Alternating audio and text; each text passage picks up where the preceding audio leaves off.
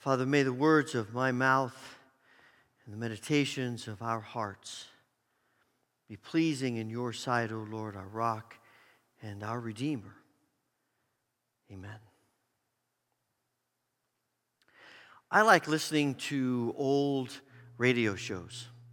Shows that were on the radio in the 30s, the 40s, maybe into the 50s. I like Nero Wolfe and Suspense, Dragnet. One of the shows that I've been introduced to as I listen to these is The Shadow. Now, if you're old enough or you, like me, enjoy listening to these broadcasts, you may have heard of The Shadow, but otherwise you may not have. And The Shadow is a man, a wealthy man who solves crimes and helps people in a very surreptitious, almost eerie kind of way, as you can see from the picture. And the beginning of every one of the Shadow episodes begins this way. There's some ominous organ music. I thought of having Judy play that this morning, but I thought we wouldn't do that. But there's this ominous organ music, and then the narrator's voice comes on and says, "Who knows what evil lurks in the hearts of men? The Shadow knows." And then there's this maniacal laugh, kind of thing.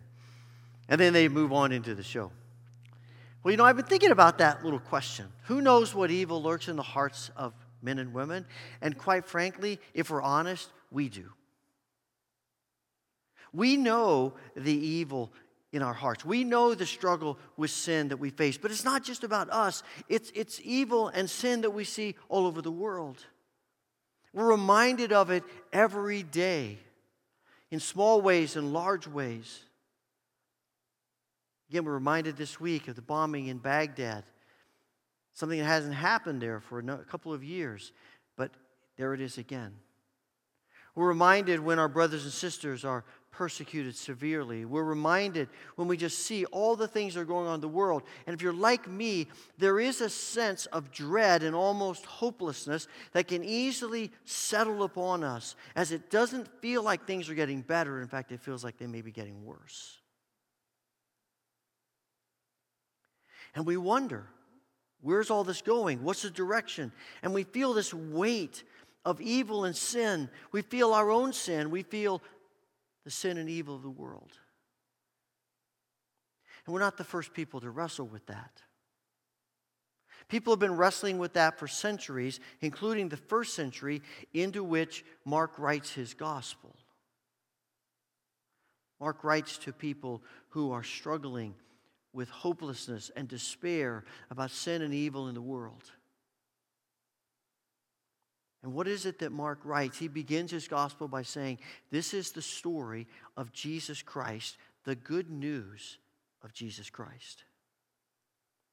And he begins to unfold the story. And when we come to this part of chapter 1, what we see here is the power of Jesus. Marguerite talked about that a few moments ago.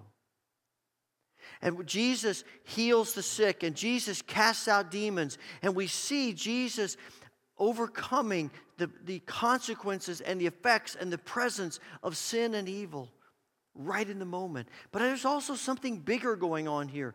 I think that every time we read of Jesus healing the sick, every time we read of Jesus casting out demons, every time we read of Jesus raising the dead, what we're really getting is a glimpse into the kingdom of God, of what God intended it to be from the beginning, and where it is all going to eventually end up when Jesus reappears and ushers in the kingdom in all of his fullness and puts everything right. And Jesus gives us glimpses of the kingdom in all of its fullness. He gives us, he helps us understand that he is Lord over sin and evil and all of its consequences. And he comes, as John writes in his first letter, to destroy the works of the devil. And we get glimpses of it every time Jesus does this. He's King, he's Lord. We get a glimpse of what Revelation 21 and 22 describe for us. When John, writing there, says, I saw a new heaven and a new earth. I heard a loud shout from the throne saying, look, God's home is now among his people. He will wipe every tear from their eyes, and there will be no more death or sorrow or crying or pain. And the one sitting on the throne said, "Look, I am making everything new." And then the angel showed me a river with the water of life, clear as crystal, flowing from the throne of God and of the Lamb. And it flowed down the center of the main street. And on each side of the river grew a tree of life, and the leaves were used for medicine to heal the nations. Jesus is giving us a glimpse of that.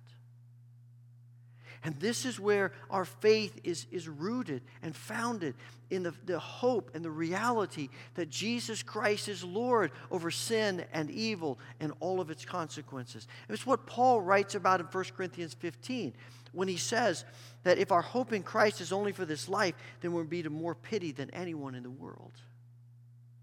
If we don't really believe that Jesus is the Lord of all, then what are we doing? And so Jesus comes to reveal that he is Lord. But it's not just that he is Lord over all things. It is the kind of Lord that he is. And he's not just revealing the power of the kingdom. He's revealing how the kingdom operates and how the kingdom works and how God accomplishes his great purposes. You notice that twice here we talked about Jesus encountering demons. And in both instances, the demons want to tell people who Jesus is. They say, "We know who you are, Jesus." And in both cases, Jesus silences the demons. For a long time, I thought that was a strange thing for Jesus to do. I mean, doesn't he want people to know who he is? Then when you stop and think about it, you realize, well, maybe demons aren't the best character reference for you. Right? I mean, if you're on trial, you're probably not thinking that my best character witness is going to be the head of a crime family. So, there is that. But I think there's also something else going on here. I think that Jesus realizes that the demons identifying him are really trying to circumvent the way of the kingdom. They're really trying to circumvent and change the way the kingdom works and God's plan for how he reveals himself and his saving grace. It's what Jesus goes through in his temptation. Mark doesn't give us the details, but Matthew and Luke do. And when we sort of summarize those temptations, what the evil one is really trying to do is to convince Jesus to take a shortcut. To convince Jesus to circumvent the plan and the purpose and the way in which the kingdom operates. And I think the demons are doing that here, and Jesus will not let them. We wrestle with that. I wrestle with that. I want the kingdom to be exactly what I want it to be. I want Jesus to be Lord the way I want him to be Lord. You see the disciples wrestling with that. You go to Mark chapter 8. I mentioned this last week. It's this incident where Jesus says, "Who do people say that I am?" And eventually Peter says, "You're the Christ, Son of the living God. You're the Messiah." And Jesus says, "That's right. Now let me tell you what that means." And he starts talking about how he's going to suffer and die. And Peter pulls him aside and says, "Jesus, don't talk like that. That's not the Lord we were anticipating following." And what's Jesus' response? He rebukes Peter and he says, "Get behind me, Satan." Because you don't have in mind the things of God. The demons don't have in mind the things of God, and Jesus knows that, and so he silences them because it's not time yet. It's not the right pathway of the kingdom.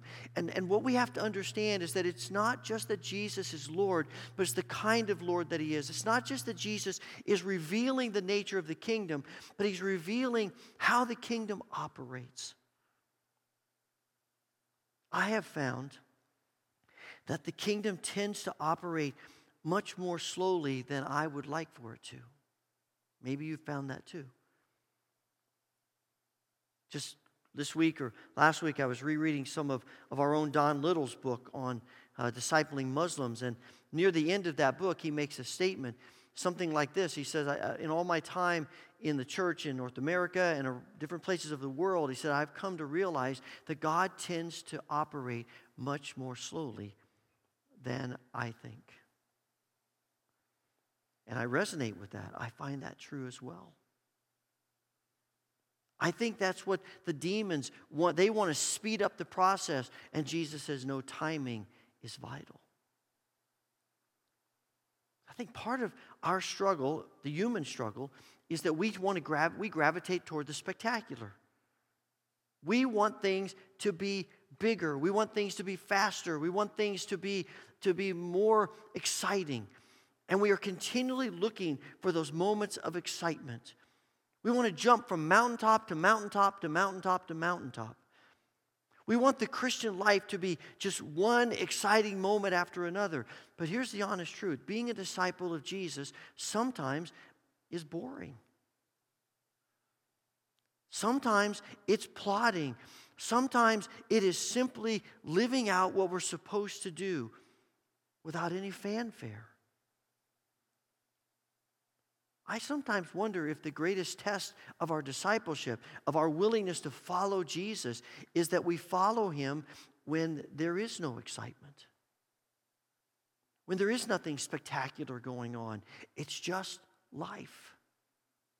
And we believe that God is in everyday life. God is in what we think is the mundane and the ordinary. Because he is.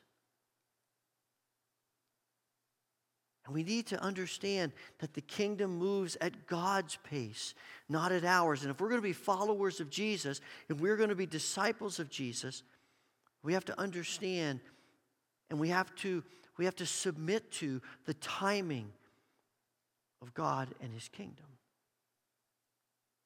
But I also think the kingdom is smaller than we tend to think it is. Now, by that, I don't mean that God's kingdom is only for a few people. I think Jesus comes for the whole world. But I think that, again, we think that the best indication of the kingdom is big. But actually, it's small. Because the kingdom is about relationship. The kingdom is about relationship with Jesus and about relationship with each other. Isn't that what Jesus says? Summarizes the whole nature of the kingdom. To love the Lord your God with all your heart, soul, mind, and strength, and to love your neighbor as yourself.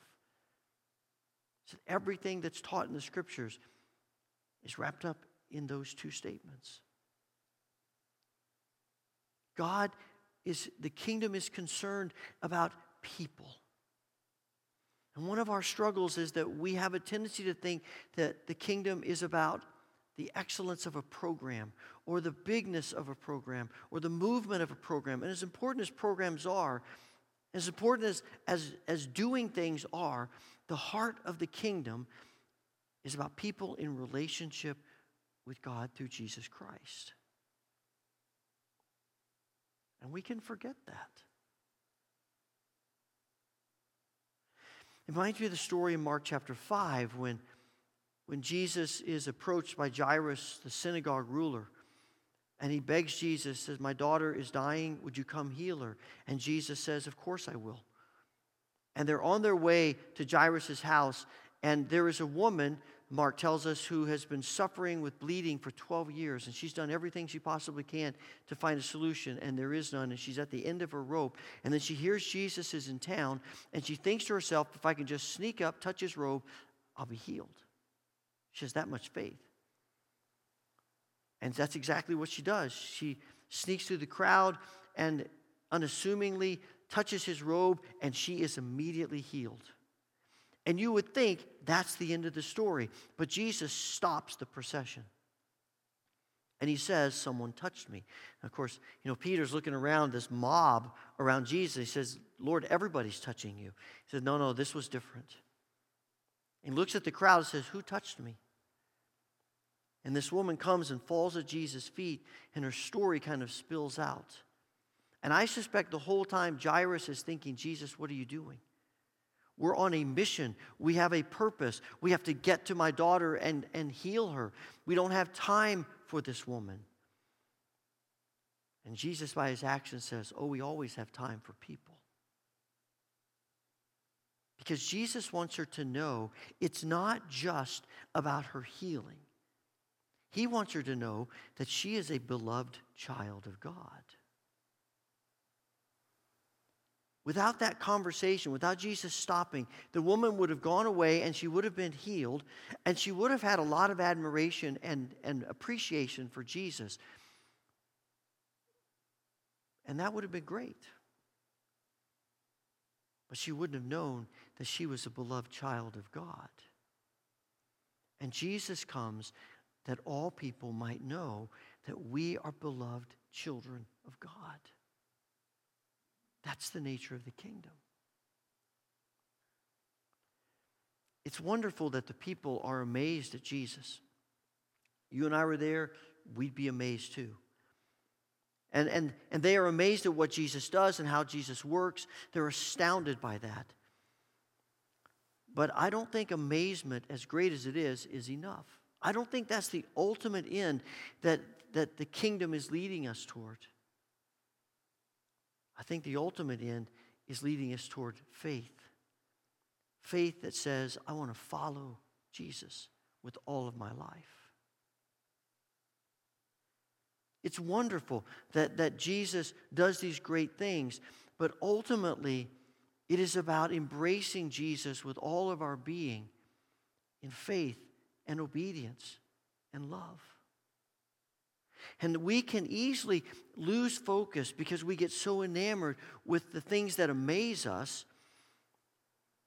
that we miss the point of submitting ourselves in relationship to Jesus. I've been reading finished reading a biography of Hudson Taylor again. Just a phenomenal man of God who got a burden on his heart from God about the inland part of China in the 19th century that was virtually untouched by the gospel. And so he had this burden, and he prayed and he trusted until eventually he started the China Inland Mission. And the result of that was hundreds, if not thousands, of missionaries all throughout inland China sharing the gospel. Hudson Taylor would say to people as they joined the mission, our goal and our purpose is not to reach inland China. Our goal and our purpose is not to bring people into the kingdom. Our goal and our purpose is not to be a part of this mission. Our goal and our purpose is to love Jesus. And when we love Jesus, then we want to obey him, which may very well lead us into inland China. It may very well be that we become channels through which people come to faith in Christ.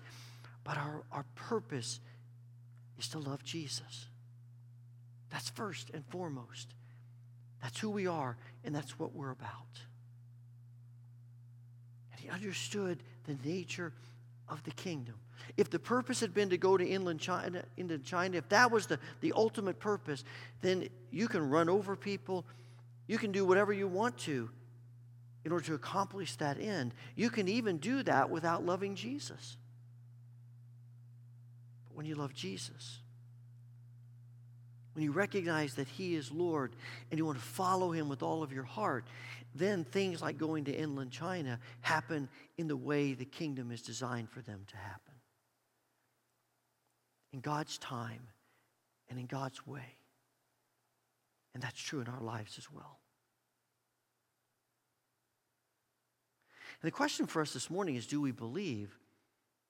Do we firmly believe that the good news is rooted in the nature of Jesus as Lord and the nature of the kingdom the way Jesus reveals it? When we come to that place, then we no longer have to fight for our rights. We can simply release our lives to him and know that he will lead us and guide us in whatever way is right and best. When we believe with all of our being and our actions and all that we do, that the kingdom as Jesus designed it is really the good news, then all the teachings of Jesus make sense. It makes sense then that blessed are the meek, for they will inherit the earth. It makes sense that blessed are the peacemakers. It makes sense to go the extra mile and turn the other cheek. All of that makes sense when we believe and embrace the kingdom as God designs it and as it's revealed in Jesus the Lord. And it makes a difference in our own lives. Sometimes we can think, well, I'll never get out of this. This is just who I am. I just have to, give up on ever being any different, of ever being free from this bondage of sin. It's just the way it is. But if Jesus is Lord in this way, and we believe that this is the good news, then we believe that God can change us. God can make us new. God can set us free. We can be His people that He designs, that He leads, that He empowers.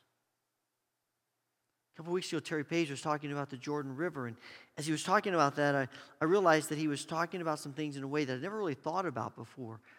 As he talked about how John the Baptist settled himself at the Jordan River to baptize, this obscure, out-of-the-way place that you wouldn't really go to naturally, and yet John knew that this place was significant to the people of Israel. Because at the Jordan River, in their long history, it's the place that moves them from being in the wilderness to being in the promised land. And there's something about, as I was thinking about that, there's something about Jesus as Lord, that He not only brings us out of the bondage of Egypt, sin, but He brings us into freedom and holiness and life. And that's the good news of the gospel. It may well be that we need to hear Jesus' directive back in verses 14 and 15 when He begins His ministry in Mark, and His message is repent and believe the good news. And it may be that in this context, to repent is to ask God to open our eyes to who He is, to open our eyes to the nature of the kingdom as He has designed it, and to become followers and disciples in the way that He leads in every moment of our lives, whatever we're facing. It may well be that we need to say, Lord, forgive me for living as if the kingdom were what I designed instead of what You designed. And help me to see that Jesus is Lord, and He is this kind of Lord.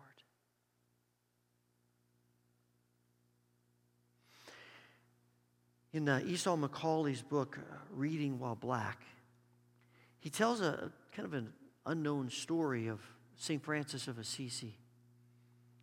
St. Francis, who followed the Spirit's moving in his life to reform the church and created a movement that of priests and people who would restore the church and would minister to the people who were being neglected. And this movement began to snowball and grow and grow. And 10 years later, there were thousands of people who were following St. Francis, calling themselves Franciscans. St. Bonaventure was one of the Franciscans. And on this 10th year, 10 years later, after this movement was founded, when they were having a large meeting of all the people, Francis surprised everyone. I mean, everyone agreed that there was so much more to do, and that Francis was the one to lead the doing of it. Everyone agreed that he was the glue that held them together. Everyone agreed that he was the point person, that he was the one that everyone looked to for the direction of this movement that God was using mightily. But on this day in the gathering, he surprised everyone by saying, I am concerned that the movement is becoming more about me than about Jesus. And so I'm going to resign as the leader of this movement. I'm going to turn it over to Brother Peter.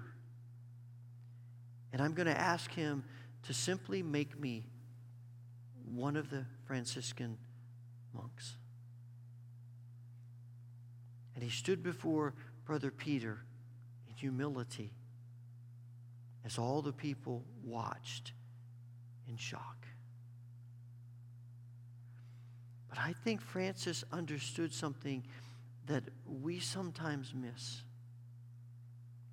That ultimately the kingdom is not about our way, it's about God's way. And Jesus is Lord in the way that he desires to be Lord. And the calling on us is to trust that's true when we see it and when we don't. When things are spectacular and when they're mundane. That we trust his way, his time. Father, we ask that you would give us hearts to believe that Jesus is Lord in this way, and that the kingdom is yours in this way. And we ask this through Christ Jesus.